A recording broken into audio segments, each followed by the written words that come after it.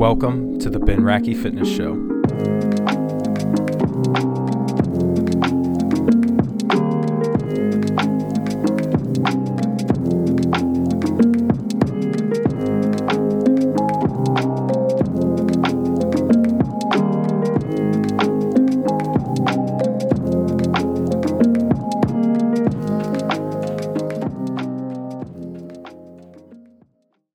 Today, I have Clifton Harski on the podcast. Cliff, how are you? I'm doing well. I am doing well. Right on. Give the probably 2 or 3 listeners that we're going to have listening to this a little background on yourself. I've been in fitness forever, long ass time now, pushing 40 now. It's been 16, 17 years of billing people for fitness services. I've taught about 450 certifications, workshops, and clinics across the country for now 5 different organizations. So I've dealt with a lot of new trainers and experienced trainers, had a lot of different systems that I've melded into what I think are the things that are cool about training that I enjoy, I think are helpful to people. And current position is I work for a company called PPSC, which sounds like I'm stuttering, but it means Pain-Free Performance Specialist Certification, which is not any easier to say than PPSC if we're being real. But our whole goal with PPSC is get people to actually train hard and not be scared of movement and not be dogmatic about what movements and exercises are important. Right. I mean, that's part of the reason why, I like the PPSC, you know what I'm saying, is because of that. Now, like when we talk about obviously your background professionally, like talk a little bit about like what got you into training, or like what point in time, like, cause I know you were an athlete as well. So like talk about what, when you first got into training and kind of like what kind of things I guess you were doing when you first got into just training yourself versus like coaching other people. Firstly, I gotta say, it's pretty attacky to say we're an athlete. That's an attack, bro. I mean, I am an athlete, Ben. You probably more than any other. You said you are 40 in 5 months. Okay, so you're not there yet. You're 39. But you're definitely the most athletic 39-year-old that I know personally. So there you go. Shout out to Kyle Dobbs.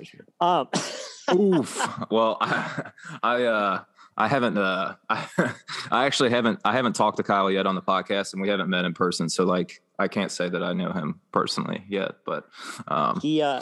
So I started training. To be fair, both my parents.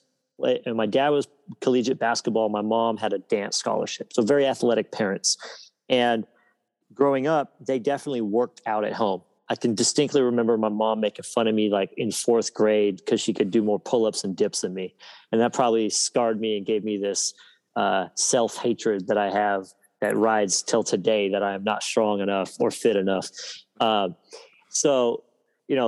I can remember being in India because I lived in New Delhi. My dad worked for the government, so I grew up around the world. And there was a gym in India, and it was my sophomore year that I was doing bench press and curls and all the basic bodybuilder shit that my dad would do. And that was to no avail because I graduated high school at my current height at like 155. So, I weigh 45 pounds more now. In college, I played basketball. So we had collegiate basketball, S&C, which, where I was at a JUCO. It was pretty piss poor. It was just machine-based hypertrophy stuff. So it's nothing wrong with it. It just wasn't it probably was not the best thing I could be doing, right? But it was fine. It was just a classic linear, like, hey, here's an endurance block, here's a strength block, here's a power block before the season, and now we just run and don't lift, was the way that it got treated there. That next summer, after my first collegiate year, I kind of took it into my own hands, and I went all in on a bodybuilding routine. I mean, it was all in, but I put on 15 pounds probably in like a 5-month period. And that was very beneficial for hooping, for everything, because now I wasn't getting like knocked over on the gym floor. Stopped playing college basketball, and at that point it was, really self-experimenting in the gym, and where I ended up for years, my go-to warm-up was on the cable machine with a series of changing where the anchor point of the handle is and just doing a push set, a pull set with rotation and resisting rotation. And this before I knew anything about resist rotation plus rotation. It just felt good, right? I always had my marker of, did I like how my training was going? Was I able to dunk better on the floor, play better on the basketball floor? And that was my qualitative measure. Oh, I felt good. At one point I turned 21 and was like, let's just see how big I can get. Push the weight up till about 219. And that was without lifting a ton of legs. So I was pretty slabby, beefy at the top there. Bosomy, I think you could say.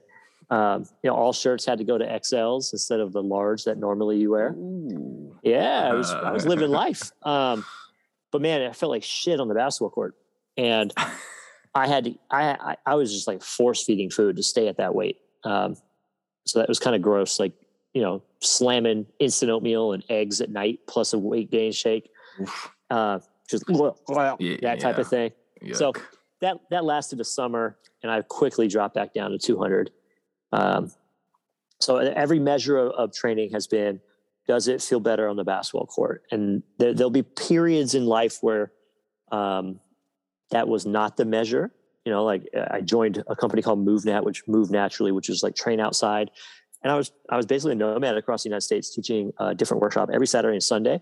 I taught 88 in 14 months, which is outrageous. And you're not going to, it was all barefoot running and barefoot training. And I literally just lived in a pair of barefoot Merrells for that whole year. They stunk. But I wasn't going to travel in size 13 basketball shoes across the country looking for open gym. So I didn't play any, and my goal was climb trees better, jump out of trees better, do weird parkour-esque type stuff. I've done a couple of times where you chase, I'm going to chase all the kettlebell performance metrics. I'm going to chase some barbell metrics, but everything ultimately comes back to, does it make me feel like I can dunk better and I could move around the basketball court better? And I think there's, I think there's definitely something to those, and you can expand on this, but like just the real world plyometrics, or, some of that MoveNat stuff and some of the parkour stuff, potentially that you were exploring at that point in time. And it's like, for me, like with some of the athletes, like with our athletes and stuff, like obviously like plyometric exercises are great. And I think they work well, specifically for like people that maybe aren't doing a lot of volume with like playing basketball, and, potentially like younger athletes and stuff like that. Like the strength training paired with like the plyometric stuff does a lot of good. But by the same token, even for me, like, it's like, I don't, it's fine jumping over hurdles at the gym and jumping on boxes and stuff like that and whatever. But like, I'd much rather just like go to like a court or go to my parents and like do stuff like I was doing in my early 20s and like play dunk ball for an hour and a half and get like just more, because it's a much, obviously like in a gym setting and training setting, things are much more controlled. So like when you're in a sport environment, that's not really the case. Like it's a very dynamic, chaotic environment. So again, like I think there might be something there as far as like, again, developing skills that you might not get with normal, quote unquote, normal, whatever NSCA textbook training or. Well, that normal NSCA gym environment training, the classical stuff, it's solely designed to challenge qualities, not application, is the way that I might think of it, right? So basketball court is application of your physical characteristics that you control. And the application is your skill at applying them to accomplish specific tasks. So if we go into jumping as an example, I can remember looking at this in move that in talking about why we do jump training to targets and down to targets and up to targets and with different approaches, and how that actually should lead to better jump output, jump performances specific to parkour and whatnot, than just training max broad jump or max box jump. And it's because you're now developing those characteristics, those qualities within the context of task specificity and performance and application versus just output. Like, to take it another step, I go, okay, who would you categorize as a better athlete? And people will argue this, so it may be a bad explanation, but is it Usain Bolt with the crazy 100-meter sprint? Okay, absolutely. It's like hard to argue the amazingness of this. Or is it Devin Hester returning however many punt and kickoff returns while running really fast also, right, but also dodging 300-pound people that are trying to murder him. And to keep track of, hey, I've got 10 other offensive players that are blocking for me and trying to help me out. I got to keep track of 11 defensive players. I got to keep track of the sidelines. I got to hold on to this ball so I don't have proper run mechanics that I would otherwise. Which is more athletic and impressive? To me, it's not dying as Devin Hester and being able to accomplish it. It's not to take away from Bolt. People get upset about this, but there's an application of the ability to, hey, I don't need to run 100% at all points. I got to slow down a little bit, then change direction, and speed back up and slow down. You missed me. That shit is, so that's the application versus, hey, just run really fucking fast. Right. And I think I guess my next, and I mean, I think Clay, the guy who runs Proforce, our facility, does a really good job at setting up, different drills and, different things to where, we're potentially helping kids feel out a little bit more of a chaotic environment, whether it be, taking away, whatever, starting on the floor, taking away vision, taking away, doing different vestibular type of things. I'm blanking on specific things, but I mean, I guess in more of a controlled environment, what do those things look like? I mean, what are some of your favorite things for quote unquote athleticism, I guess? Yeah. So from a quality standpoint, right, we can get pretty specific. We've got power, we have top end strength, we have an endurance, and then there's blends of those things. Right. And you get pretty goddamn cute with the level of this speed, strength, endurance, specificity. What? Yeah. That's a made up thing. Yeah. So for me, athleticism would go an easy context would be a point of contact with the ground. So we've got our basic stuff. We have full foot contact on the ground, lifting directly upwards. That is one quality. Put full force into full foot on the ground. There's no balance really required. There's no stability really required. You just drive into the ground. So it's really good at training an output standpoint. Taking it one step further with more stability is a machine. Now you're training more muscle contractibility without any, other aspects that you have to control. So to make it more athletic to me is okay, let's change our stance and just have to have more stability. My definition of athletic is pretty loose. You have to control more shit. And it can get to be kind of, funky where, hey, now I'm a walking set of deadlifts, for example, just keeping the deadlift theme, bilateral deadlift with a trap bar, not that athletic. Right. It's not to take anything away from it. It's a great drill to train strength or power if you do it faster. But if I then was to take it and move into a 1.5 stance or a single leg stance, now I have more stability and it's more specific to how I would be moving on the floor. And, people get caught up because they're well, you can't be that specific. And I'm that's true, but you can be kind of specific. Let's not throw the baby out with the bathwater. Just because you can train max strength better doesn't mean it's necessarily going to transition into, your ability on the floor terribly well. So, sure. And then going a step further would be okay, now I'm holding two big ass dumbbells and I'm actually doing a stepping walking deadlift or a slight shift onto a lateral stagger stance where now I've got to, my femur would move internal rotation and my pelvis would go over, my stance leg is underneath my body, whatever. Like it just becomes something now I have to quickly absorb, reestablish a point of contact with my weight distributed over that point of contact, absorb the weight as it drops down.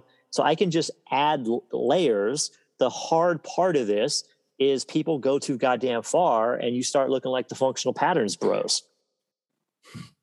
Yeah. Right. Like you just you're like, oh no, now you look like a clown. And I look like a clown a lot of the time because I just like trying shit. I'm not training for anything specific, right? I'm not training a client when I do that. My clients get the tried, tested, true stuff.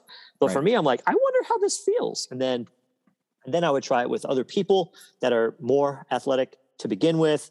And if it tends to be relatively easy for people to integrate, then we give it to them because coinciding with the term athletic to me is feeling coordinated. And so many adult clients, at least, that's my specialty, is adult clients that have not necessarily worked out a ton.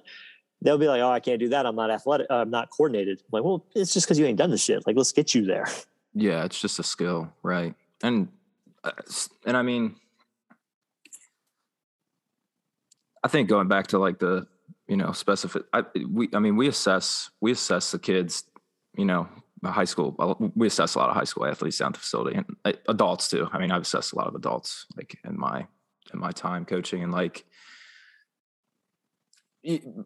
I'll use the most of the high school athletes for an example right now, but like, I think a lot of those kids, and as you know, like one of the lowest hanging, one of the lowest hanging fruits for those kids is just like pure or, just base levels of strength. And, potentially like depending on the sport, maybe they would benefit from like a little bit more hypertrophy. But I think like you were saying, and I think this is why like I like your approach so much to training is like,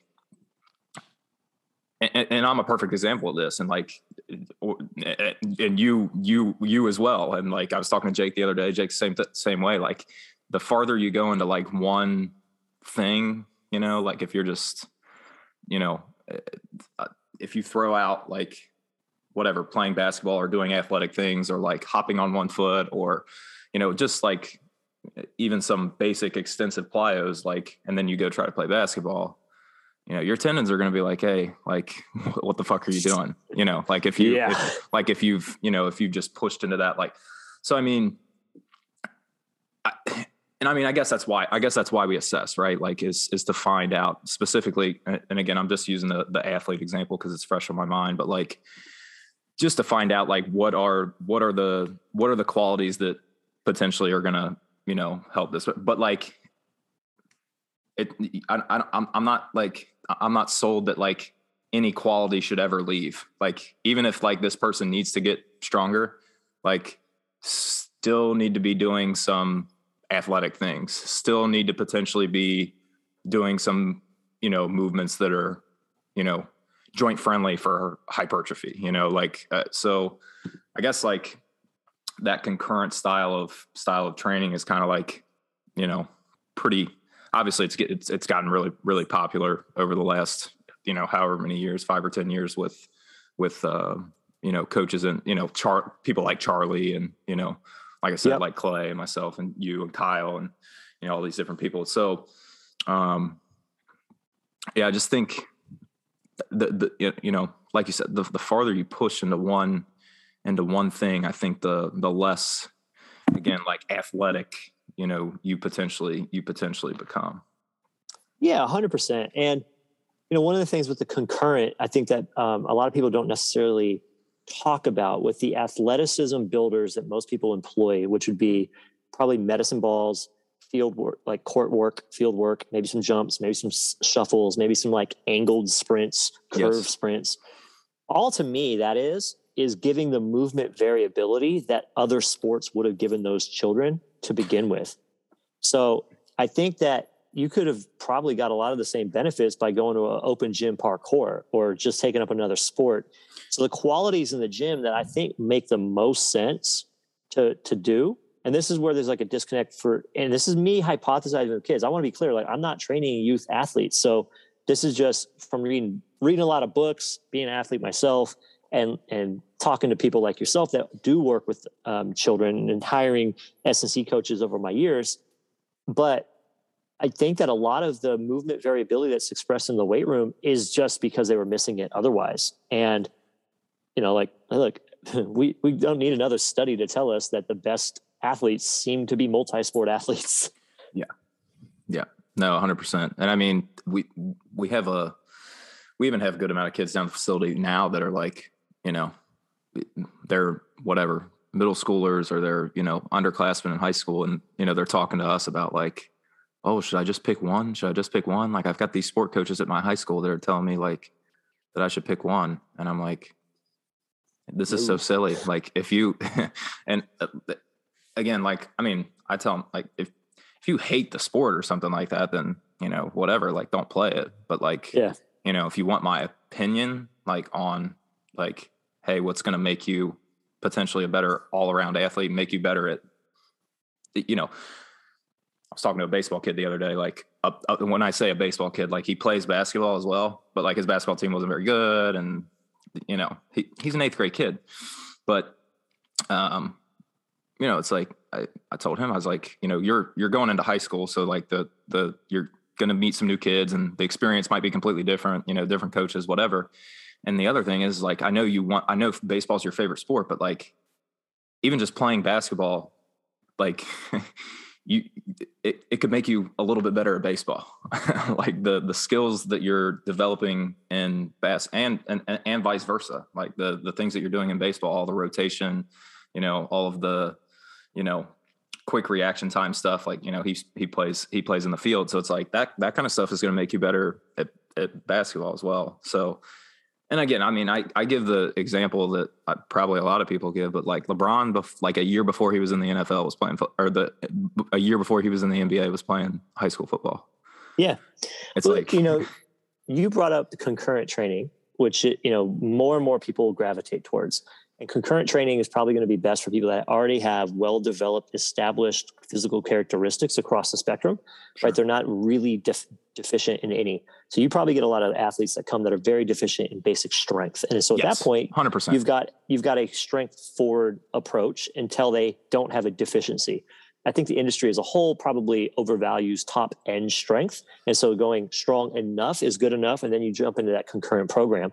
Because what's one of the common themes between, non-specialized sport athletes or concurrent is basically you never get to the point where you hear the quote from a strength coach say, the best training that you could do is the training that you haven't been doing. Because in concurrent, you're doing it all. So you never get into this point where you have this really large hole. So that's going to be in my opinion, that's going to be the right methodology for someone like me, which I would call a forever health client, right? At this point, I'm just trying like not deteriorate. And that means I need power. I need strength. I need flexibility. I need mobility. I need movement competency. I need hypertrophy. I need all of the shit. Yeah. And yes, it means that none of those single qualities will be moving at a disproportionate rate to the others in improving unless I tailor the program accordingly. And at that point, it becomes like quasi-linear with concurrent, like accessory work. Right. And I mean, that's, again, generally speaking, like with adults. And again, we assess, obviously, like, do some sort of, and whatever your assessment, whether you're using FMS or, you're using like a PPSC, type of an assessment. It's like, but I guess it's like for most adults, like that's really good as well. Like, again, because that's kind of you just to live, potentially a higher quality and, potentially, obviously we've seen the stats on people who are over the age of 65 that break their hip. Like, it ain't good. Like if you fall, you break your hip and you're over the age of 65, things ain't looking good for you. So, again, having some sort of a baseline of, power and strength and, being able to move, works really well. But like circling back, I guess one of the things that I was going to ask you, and I mean, it's something I think it's kind of I feel like as a coach, it's kind of an intuitive thing when you're working with athletes, especially like, high school and college kids, like when they're at that age where they freaking respond to everything. Specifically if they even just pay attention to their lifestyle and their nutrition and sleep, like a little bit, they respond really well to basically anything you throw at them. Yeah. What is strong enough? Where like, because obviously from a sport perspective, we like to look at, just, relative strength, like strength to body weight ratio, whatever that might say. But like what in your experience, in your opinion, is like what for, I guess I would say for an athletic population and for like a general fitness population, like what is strong enough? And again, let me be clear here, just because maybe somebody who's listening to this is like a strength athlete. We're not talking about strength athletes here. Cliff and I are field and court sport athletes, and talking about real athletes, not the best exercisers. I wasn't going to say anything, but yeah. Yeah. So talking about real athletes, people that move their feet. So it's very difficult to try to come up with numbers. I think that's where a lot of people get caught up, right? They want to have a hard number. Is it 2 times body weight? Is it 2.5 times body weight? Is it 1.5 on your bench press? None of those things matter to me a whole ton. If I was hard pressed to put the numbers down, right? There's some studies that try to talk about 2 times body weight squat is a predeterminer of better sprint time and better vertical. And a 2 times body weight squat is fucking heavy, man. Like if you're a 200-pound athlete, like most college football and basketball players are because of their height and muscle, like they're squatting 400 pounds. Now, are they squatting it to power lifter standards, or is it more of a quarter to a half squat? And 400 pounds, like it's not out of the question. If they're high level athletes, it's certainly not out of the question. But to quote a rather comical term by Mike Boyle, is he says, what does that come as the orthopedic cost? Which has been, people have been making fun of him. Yeah, people making fun of him for using that term. But as a 40-year-old and knowing enough people over the years that eventually get to the point where they're like, yeah, I just don't really do the heavy barbell stuff anymore because it makes my whole body not feel good. I go, I know what he's talking about. It doesn't mean necessarily your spine's going to explode.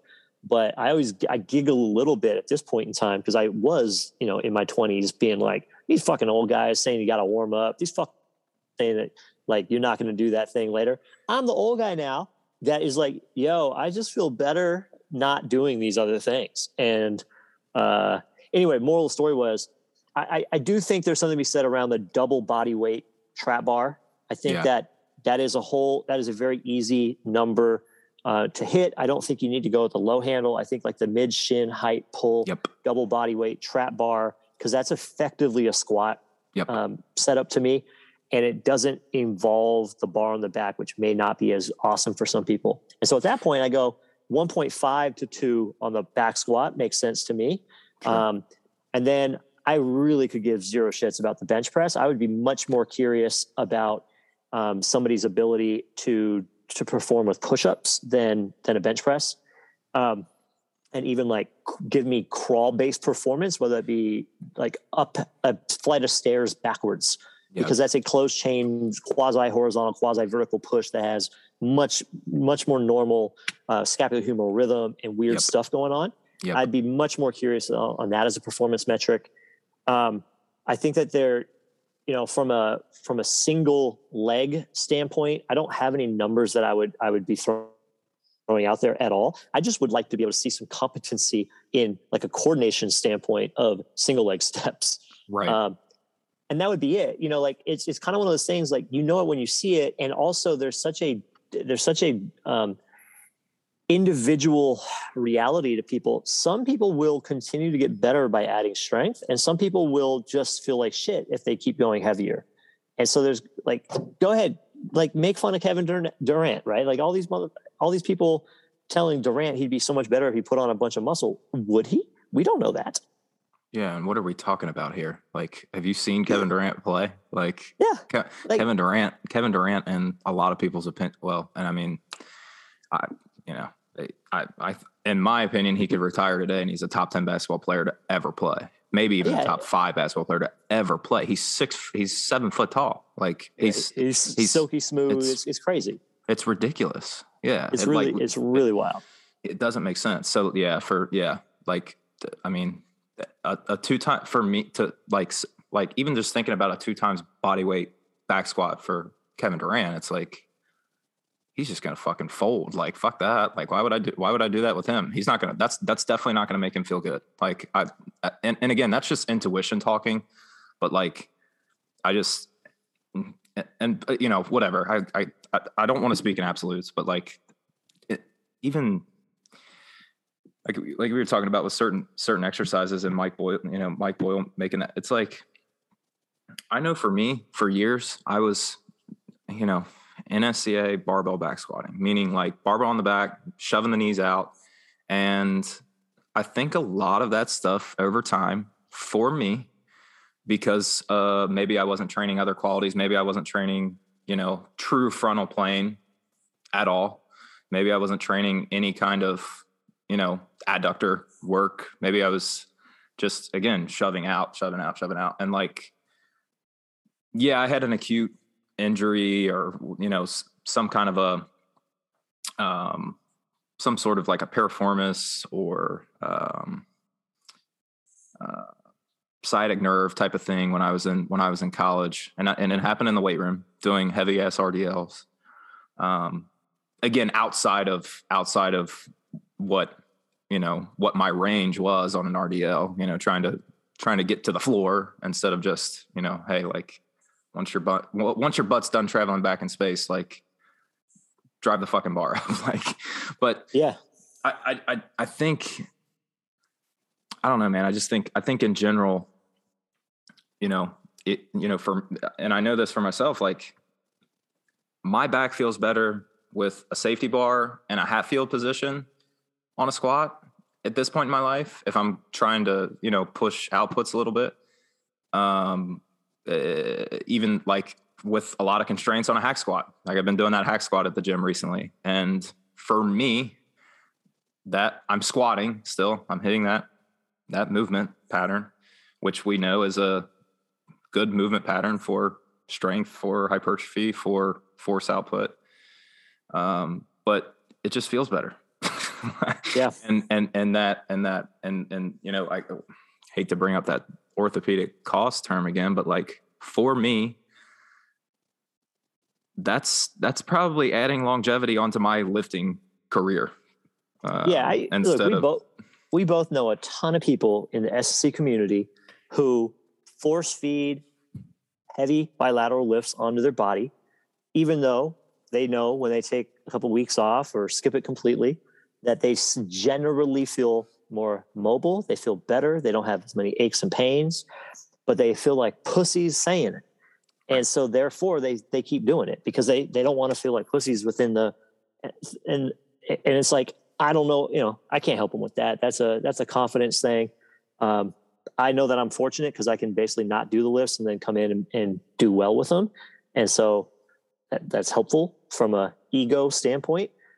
But at the end of the day, like I've also gone through a couple of surgeries and you go, I don't want another surgery. So not to say that the bilaterals would cause a surgery, right? At all. I don't mean that in any way, shape or form.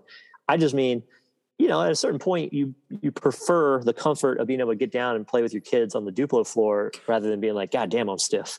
And that's the thing too, is like, I feel like you see a lot of, whatever. Now we're getting into like these Instagram conversations that all these people have, but like none of these people, again, I don't want to speak in absolutes, but like how many of these people that are talking all this shit, like how many of you have kids? Like, how many people, and like, there's a lot like that, it's not just like getting down up and down off the floor with your kids, but like, there's a lot that goes into like parenting and, stress and emotional stress and, like relationship stress. And then like, if you have a job and then if you're training pretty hard and stressing your system in a good way, hopefully in a good way.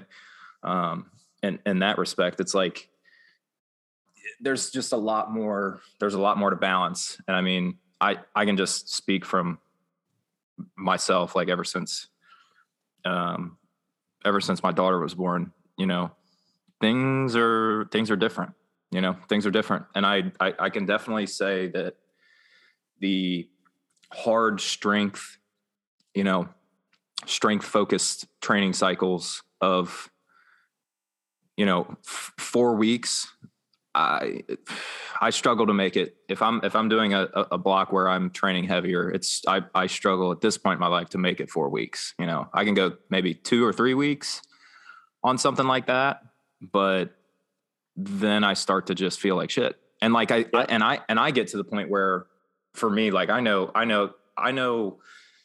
that I'm having an issue when like I'm not motivated to train, because I'm definitely a meathead, and I'm a person who does enjoy catching a pump. When I have no motivation to do that, that's when I know, all right, like this is a problem. And like, again, truthfully speaking, I will push past where I probably need to push at times and do dumb stuff with my own training. But, you know, just from a standpoint of like, all right, maybe I know I'm lacking in the sleep department, but you know, fuck it, I'm going to do this. I'm going to do this deadlift anyway. Now, again, maybe when I'm your age, I'll hopefully I'll have gained the wisdom to not be a dummy. And like, you know, maybe over the next 3 years, like as I get closer to 30, but again, it's just like, there's a lot of stuff going on. And like, for people that, you know, don't maybe have a lot of like stuff going on, whether it be like relationships or kids or, you know, whatever else. And they're just like on the internet, like shitting on people because of like what they say about, you know, X, Y, and Z and their experience. It's like, you know, I don't know, like they're calling other people closed-minded, and it's like, well, maybe you should take a look in the mirror. Like, because like there's other factors here. Yeah, like a good example, the functional memology page, there's a bunch of these motherfuckers that I just find to be so fucking comical. Yes. From a lack of contributing anything to anything, right? Like they're just useless. They're just like you guys are just lumps of shit. So like, that's just my feeling. I don't know. Maybe they're nice people, but to me, they're piles of shit. And here's like an example. Somebody could put up a post and say, hey, if deadlifting is hurting your back, let's not deadlift. Let's train those muscles in a different way and come back to deadlifting later. And instead they're like, you're demonizing deadlift. No, motherfucker. Like, I understand that pain is normal and it doesn't necessarily mean there's injury. Right. But here's what putting your client into pain does, is it fucks up their workout, makes the rest of it not enjoyable, and then it leaves them sore, fucking up the rest of their life for a handful of days. And so by removing any arbitrary ass exercise for a period of time, maybe forever, that they didn't need to do anyway, to challenge the muscles that are appropriate, it's not demonizing an exercise and stealing their independence in life. These people just have no good context of what's important in most people's lives. It's not the gym. It's being able to do other shit. And if you just let somebody stop pissing off things that get irritated by force feeding what you think is important, that's a smarter decision. It's not demonizing it.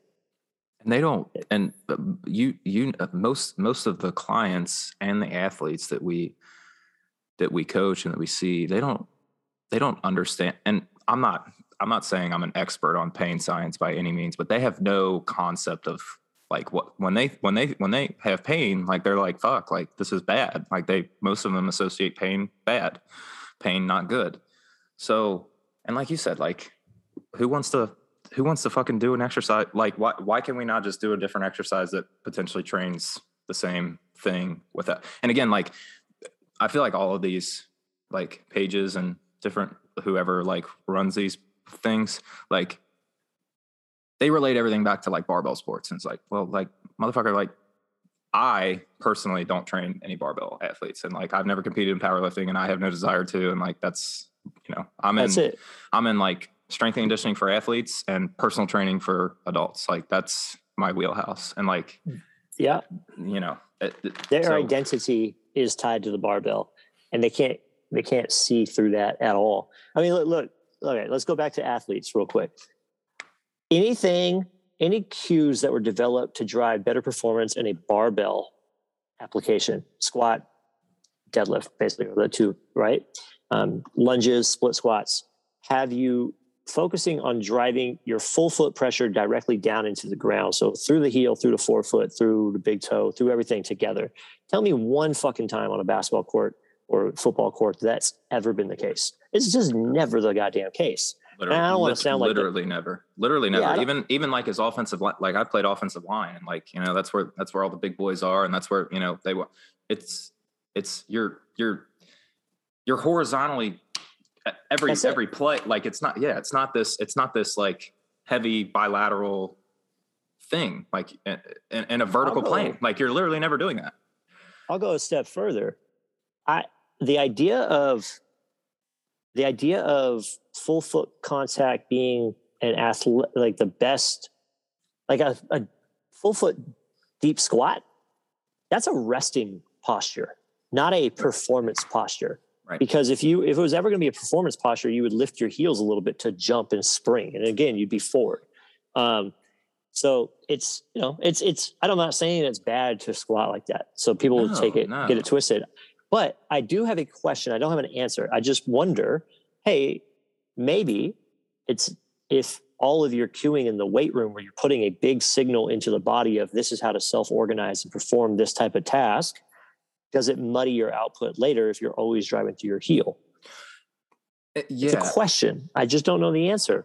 And it's certainly like, at what point does it start to override your normal way of performing things? Maybe if you're always concurrent, it doesn't matter, because now you just train the qualities and then you can apply those qualities within the athletic movements.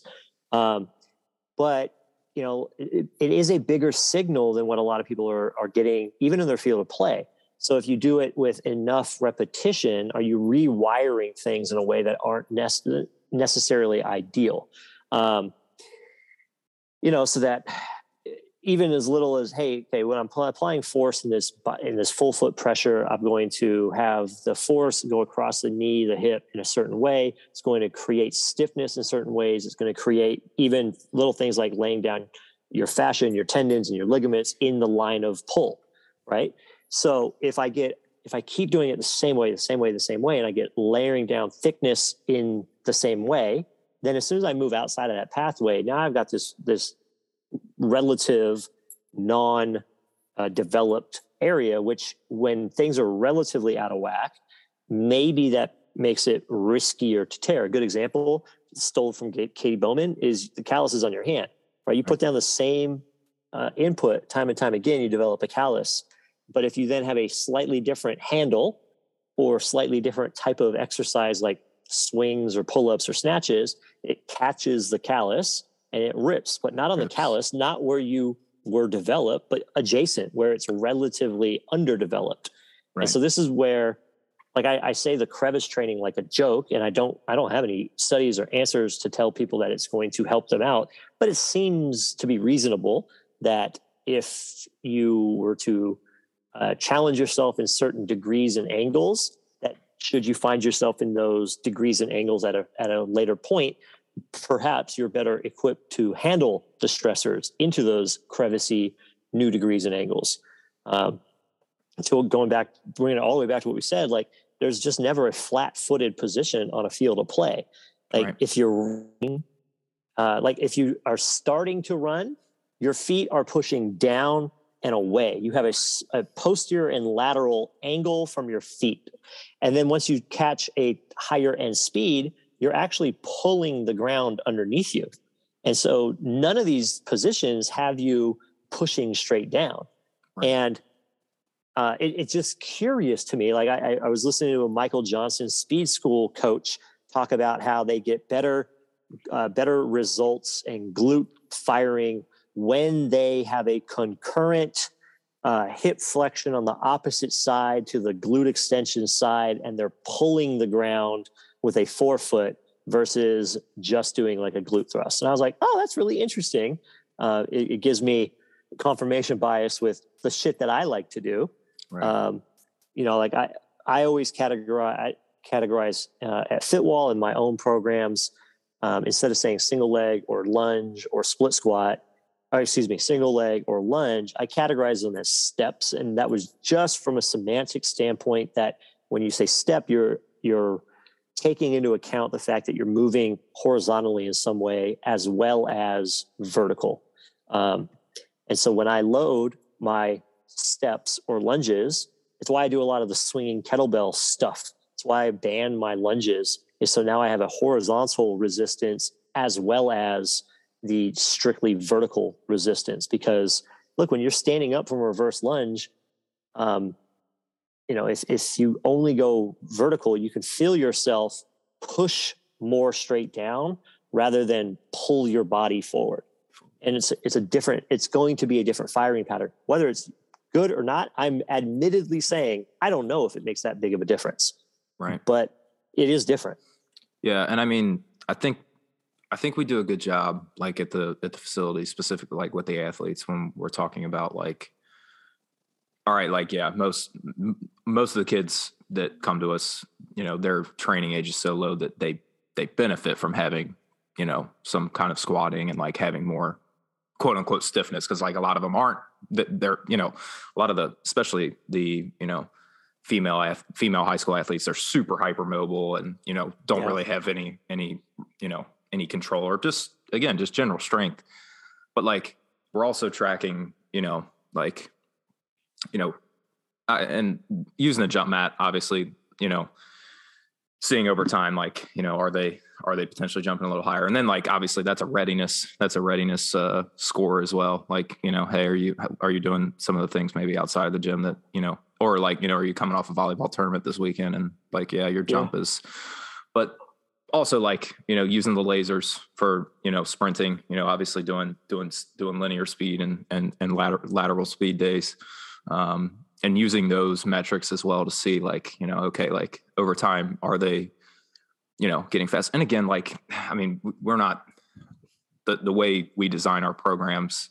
We're not bilaterally lifting kids to death. A lot of squatting variations that we'll do with kids or split squat variations.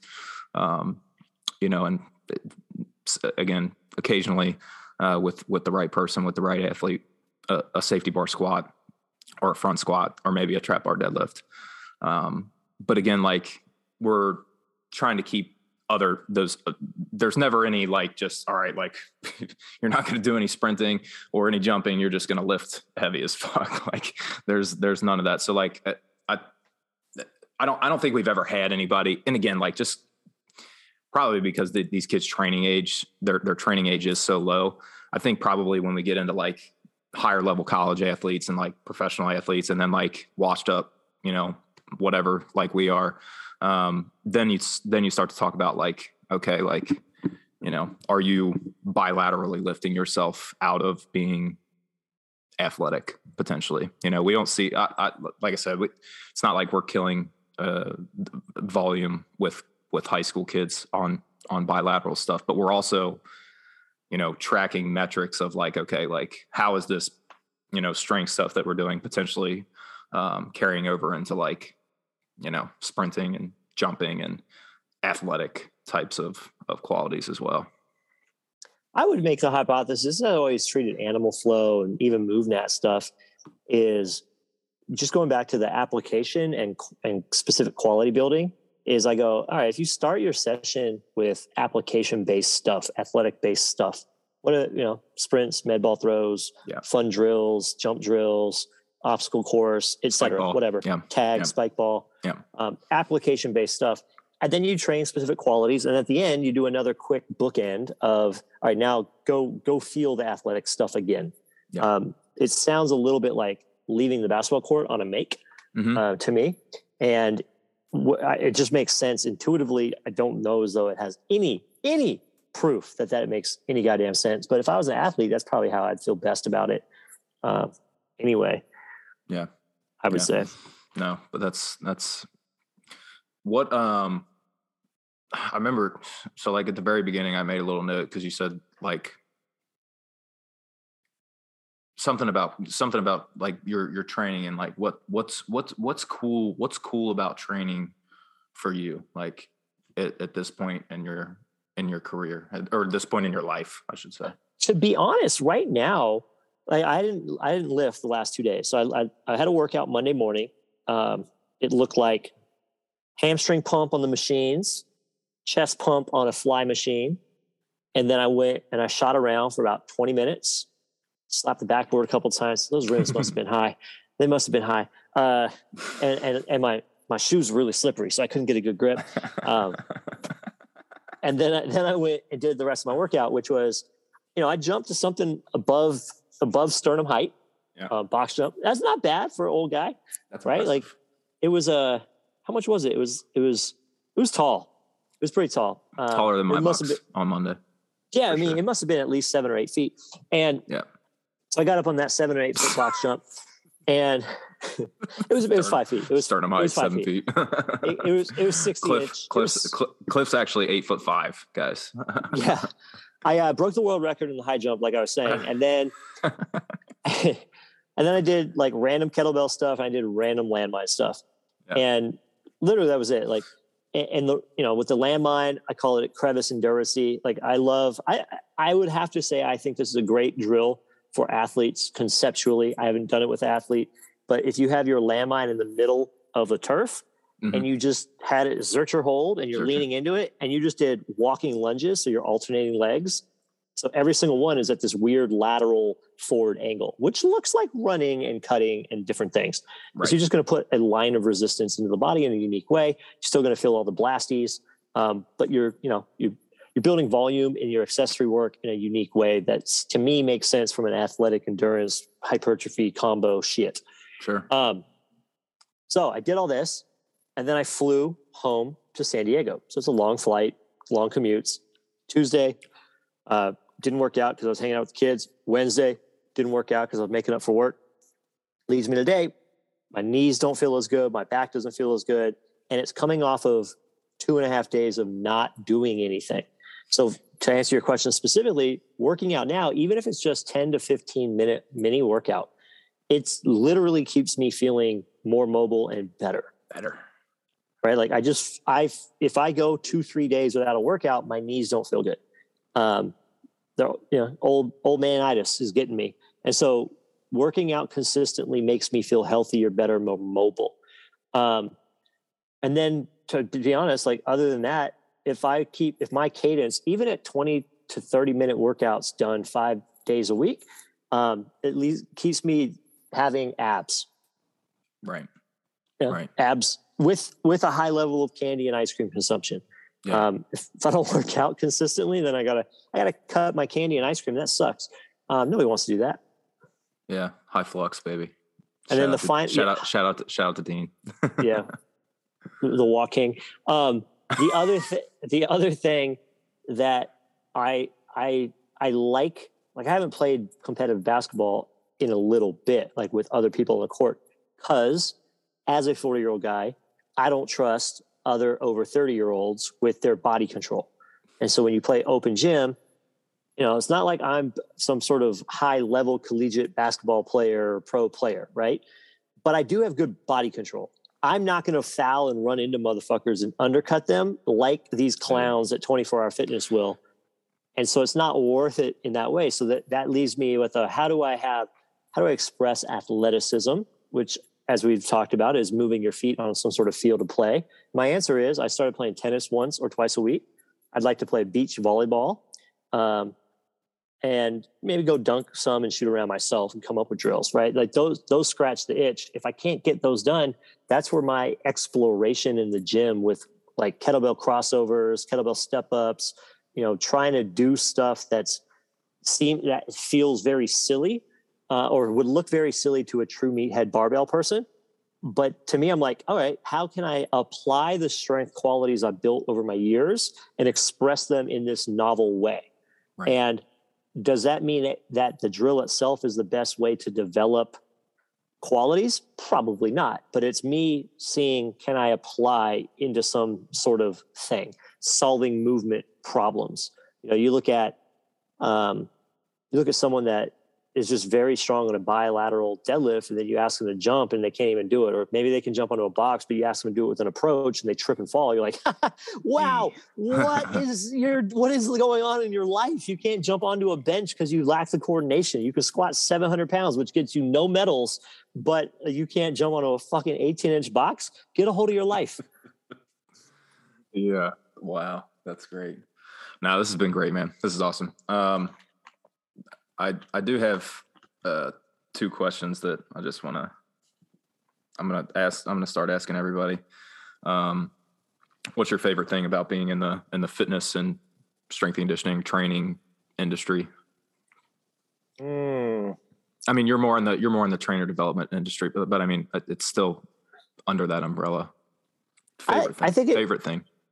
I think my favorite thing. All right, so the corny answer. Now that I ran those 7 facilities, when I left, we had so many people that were really sad, and because we really helped them in their lives in a lot of different ways. So starting out, I would never have answered in the corny cliche way that's like, yeah, we really legitimately help people have better lives. And now that I've lived that, I'm like, oh yeah, that's actually pretty rewarding. Yeah. Originally, I was only in it for figuring out how to dunk on people better and have sicker pecs and juicier glutes and better abs, which really just helps your sense of self-worth as you make yourself out better than everybody else. Jake. Literally how Jake answered that question the other day. It's the right answer. Yeah, it's just honestly, I feel more superior than everybody because I'm jacked. I'm on a plane. I'm like better than you, better than you, better than you. Well, as somebody who grew up like a chubby kid and was an offensive lineman in high school and in college, and like always desiring to like look like a superhero or look like one of my favorite professional athletes. I wanted to look like Tony Gonzalez or like Sean Marion or like one of these inside linebacker dudes that were just dummy stacked and super athletic. The motivating factor for me getting into training, because I can, what I'm getting at is I can resonate with that because like I just wanted to look better. Like I felt like shit. Like I felt like a tub of goo, and I was on the opposite end. I felt like Manute Bol, but 6 foot. I was like, I can definitely describe your physique, Cliff. Easily broken. Damn it. Mine would just be melted ice cream. I think and I had a bunch of friends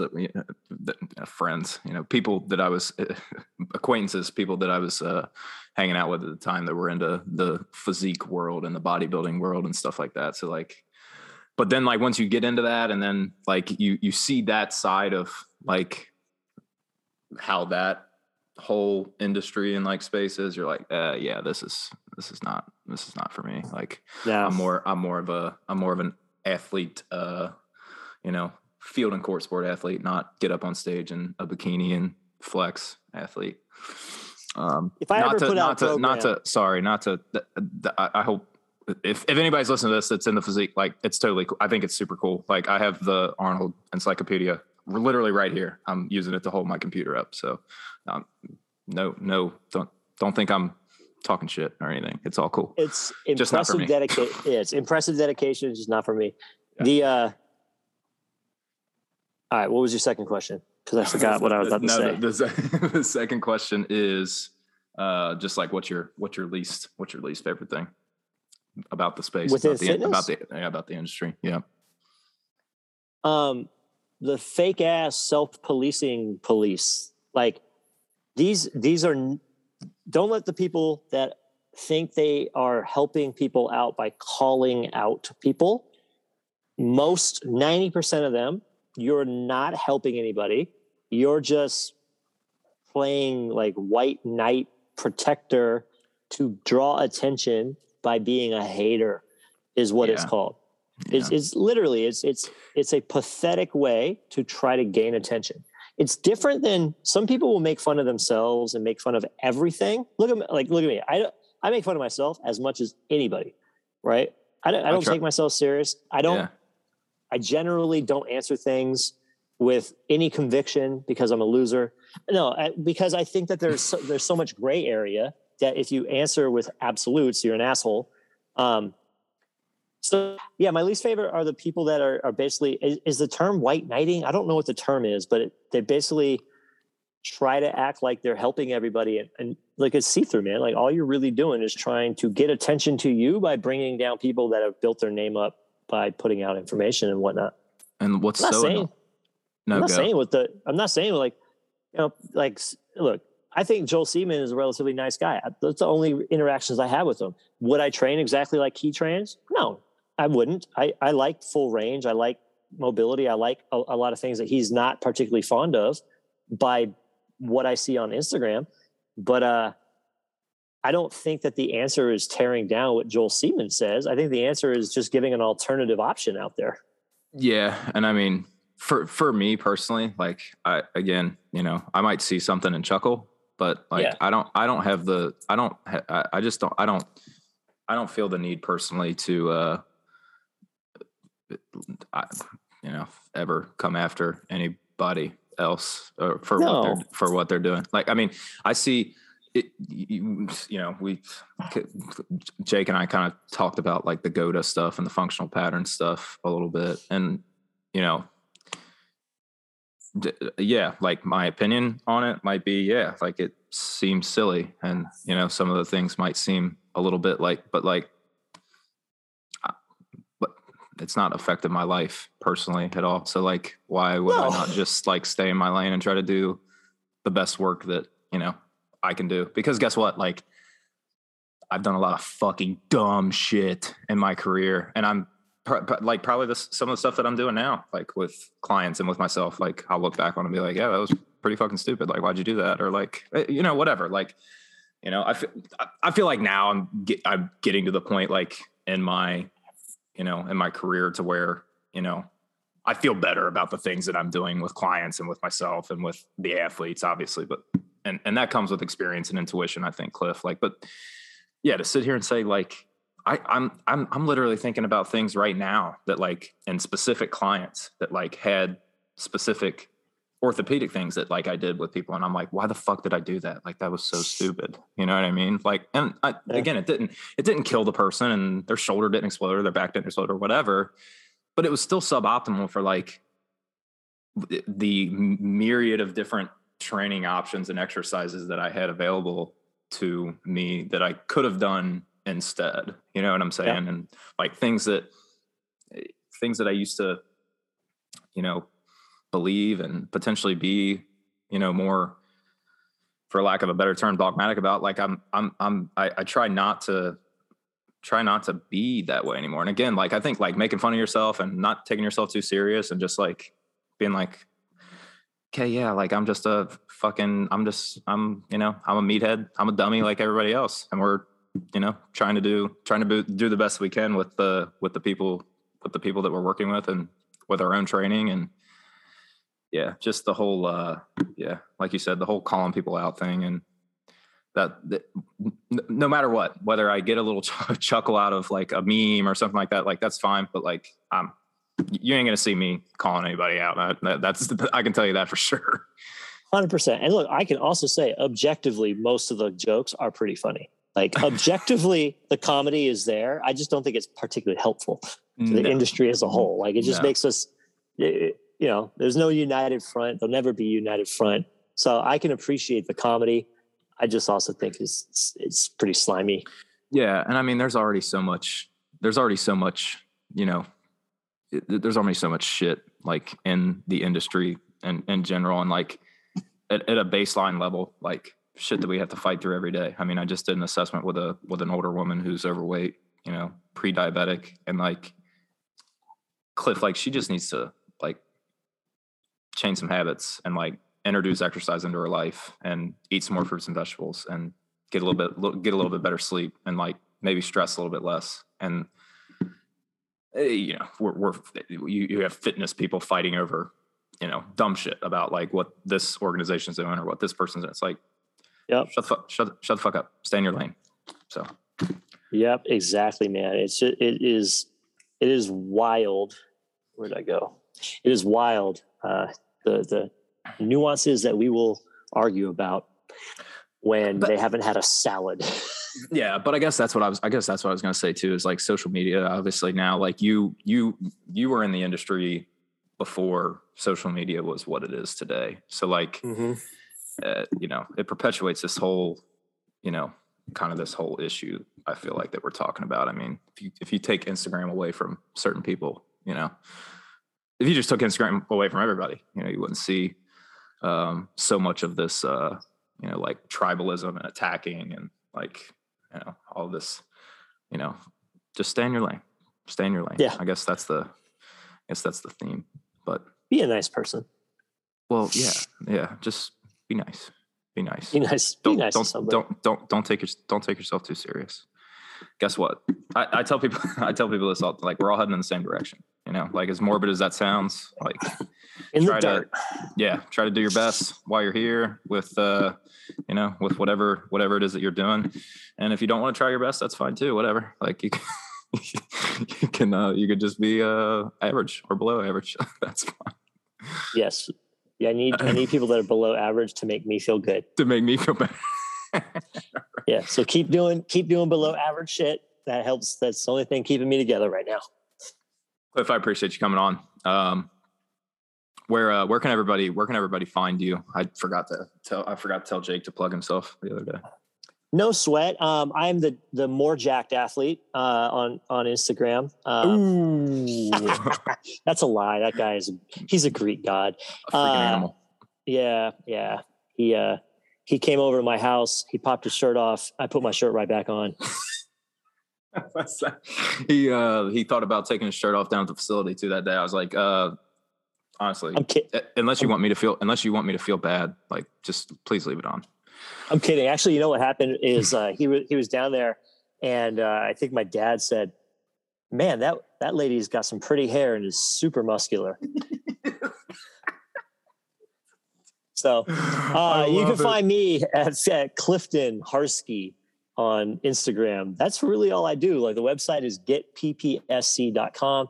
We've had a cool certification for a handful of years here. And this year we launched our level 2. We call it PPSC times training, where we explore a bunch of methods of how to make things more intense via accommodating resistance, RNT, supersets, eccentrics, tempos. What are real eccentrics? We explore a bunch of, I hate the term prehab, but we do it in quotations, and we say all we are meaning is challenging parts of the body that oftentimes are not challenged. Get neglected. Yep. And then we go through some programming checklist considerations for people that get very caught up in just tell me what to do. We provide you a just tell me what to do thing. It's a really fun one. And then we'll also be doing at least one more, but realistically, I would guess that we're going to do 2 or 3 more kettlebell certs this year. Next one's in Seattle. And that's a fun one. That's basically me going ham on the Be Athletic mantra with kettlebells. Nice. And so it's pretty fun. Love it. Cliff, thanks so much for coming on. My man. Hey everyone, thanks for listening. If you'd please leave the podcast a rating and review, I'd really appreciate it. I'd also like to share that my most recent project, the Kaizen Protocol training programs, are available for purchase. The link to purchase each program is in the description, and you can find the link on my Instagram page as well, which is also linked in the description. There are 3 templates based on goals. The Jacked Athletic template for those of you trying to get bigger, stronger, and more athletic. The General Strength and Hypertrophy template for those of you who want to get bigger, stronger, and look and feel your best. There's also a spin-off of this template that features more direct glute training. Each program is $57 a piece, or you can get the bundle of all 3 at a discounted rate of $150. For one-on-one remote coaching, or if you're in the Cincinnati area and you want to work with me, please hit the link in the description and fill out the short questionnaire, and I'll be in touch ASAP.